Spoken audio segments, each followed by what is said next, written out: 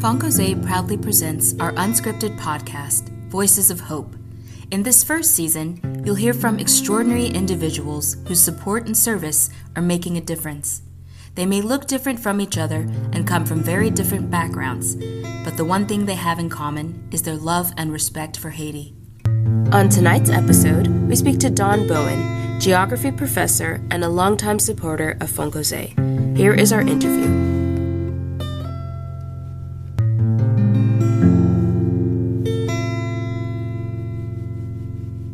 My name is Don Bowen. I am a geography professor at a small university in Virginia, and I teach, among many other things, international development. A fun or interesting fact about me. I am the reigning Arctic Jeopardy champion.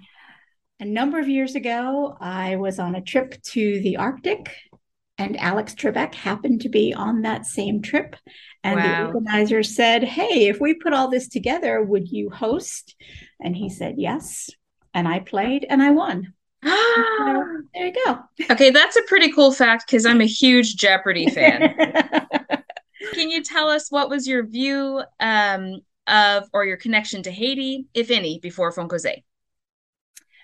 I traveled to Haiti in 2002. It was in March. It was a celebration for International Women's Day. And I just saw it as an opportunity to go to a place. You know, I knew some things about Haiti, but I really saw it as an opportunity to see it for myself and kind of see what the reality was. And I went,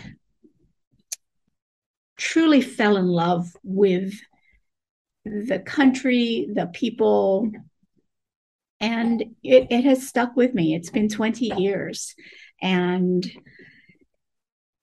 the people are just so incredibly kind, very welcoming, and that's something that stuck with me. Again, they may not have much in terms of pure material possessions, but they're incredibly rich with spirit and just that basic humanity, I think. Right. Very well said. And growing up, was there an emphasis on being charitable or being of service to others? Or is it something you developed on your own? And how did you do that? It was definitely something that I developed. So my first real experience with charitable giving came back in 1984. I was a sophomore in college, and there was one of these ads on television where you could sponsor a child. It was Save the Children. And I don't remember, but it was a ridiculously tiny amount of money, $12 or $14 or something like that a month. And I said, sure, I'm a college student. I don't have a lot, but I can afford this. And that was kind of my first commitment, a long-term commitment. And here it is, 2022, and I'm still a supporter of Save the Children. And this is a tough one. If you had to describe the world today in 3 words, what would they be? Hopefully, I don't know if yours will have a positive spin. There's been lots of doom and gloom. Yeah. I truly wrote down the first 3 words that came to me. And the first word was violent. So, yeah. Sadly, yes. But the second word was hopeful. And the third word was conflicted. So we are not in a good spot. No, really not. I don't know what it's going to take to get us to move forward.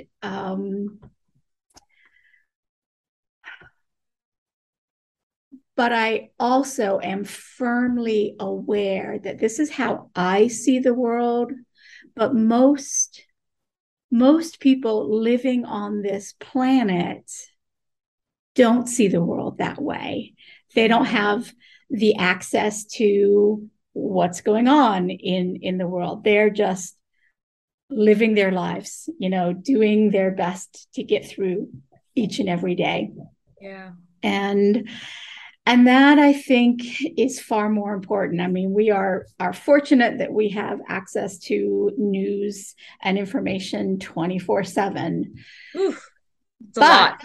Yeah. And I am just not that plugged in, and it's really been a deliberate choice in the last, especially the last year. I think, I read the newspaper in the morning, and that's always been the source of my news. I don't get my news from Facebook or Twitter. No, highly problematic. Highly, but like, okay, it's a reputable news source.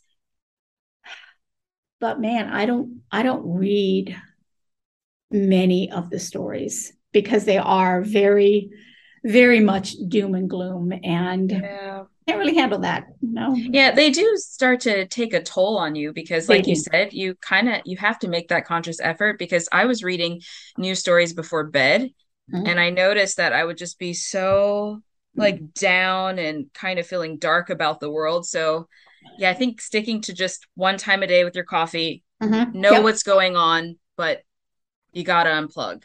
Yeah. First thing in the morning. And then, I just things, with the last few years, basically I am unconnected in the evening.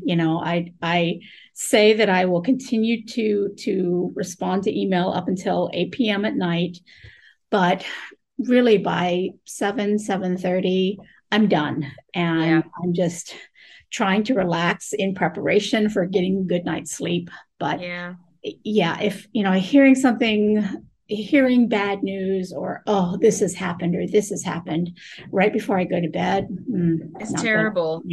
Yeah. It's not good for our mental health. No, it's really not. No. And then you kind of have like this little disturbed sleep maybe, and it's and on and on the next day, right. Right. And what do you hope to accomplish through your philanthropy?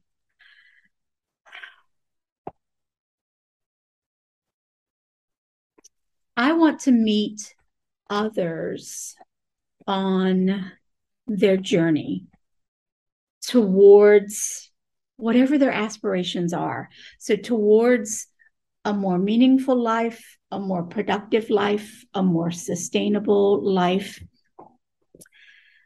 The single gift that I am truly fortunate to be able to give is a monetary gift. I can provide some financial assistance.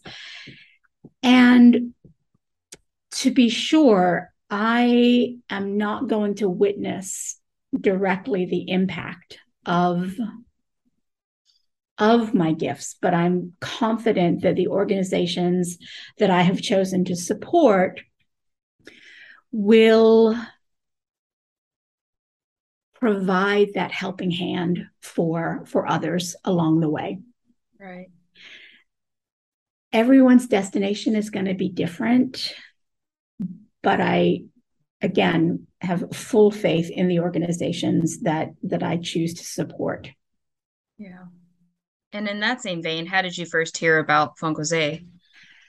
I've given this a lot of thought. I don't know. I know that in the early 2000s, I learned about microfinance. And as I said, it was 2002 when I first went to Haiti. Was it somewhere on that journey?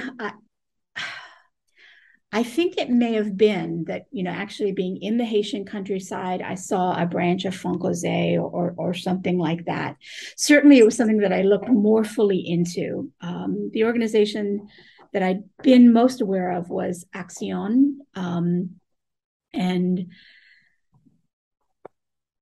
when I learned about Fonkoze, I loved the fact that it was a Haitian organization, that it was homegrown, right? In the sense that here's an organization that, is seeking support from people all over the world, but here's an organization that understands the problems in Haiti and has developed solutions that work in that particular context. And that, I believe, again, with years and years of experience now, is really what's critical. I can't go in and say, here's money, I'm going to help you. Right. But I trust that, the origins of Fonkoze and it has remained true to its mission, from the very start.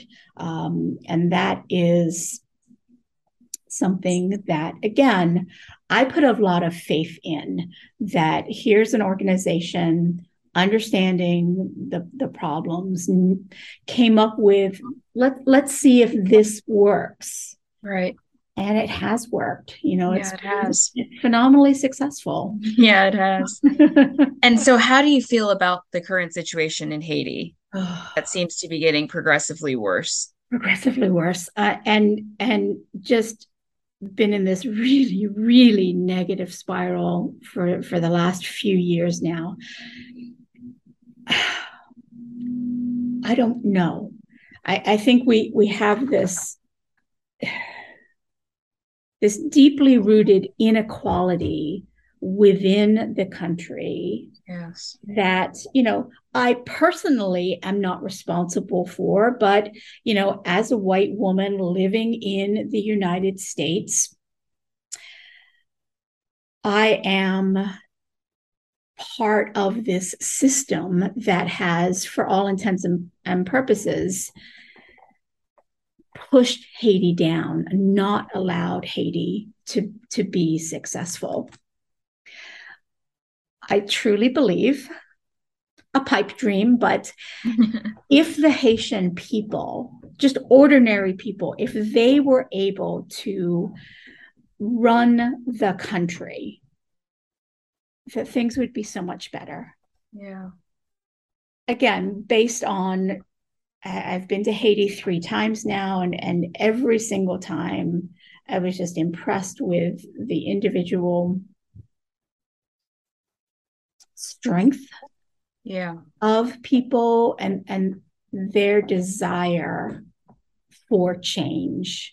Yes, they would like it at the country level, but right, that hasn't happened. But the effort that they're making within their community, within their family, and within the larger community that they are so deeply tied to. Yeah, I think you, again, very well said again, because that has been the consensus so far on these interviews. When I've interviewed Haitians, they say the same thing, that it has to come from themselves, and they want it to come from themselves. Mm-hmm. They no longer want to be seen as resilient, mm-hmm. determined and hopeful, mm-hmm. but they don't want to be resilient anymore. Yeah. So because resiliency it's somehow not a compliment. Right. And it's a double-edged sword. I mean, we certainly want to see people being resilient. Right. But, after centuries now of resilience, okay, yeah, you need that to survive at an individual level. But man, oh man, something has to change. Thank you for listening to Voices of Hope. Fonkoze has been empowering families throughout Haiti for nearly 30 years with the tools and supportive services needed to break the cycle of poverty. To discover more about our impactful work, follow us on Instagram, Twitter, or Facebook at Fonkoze, or visit our website at fonkoze.org.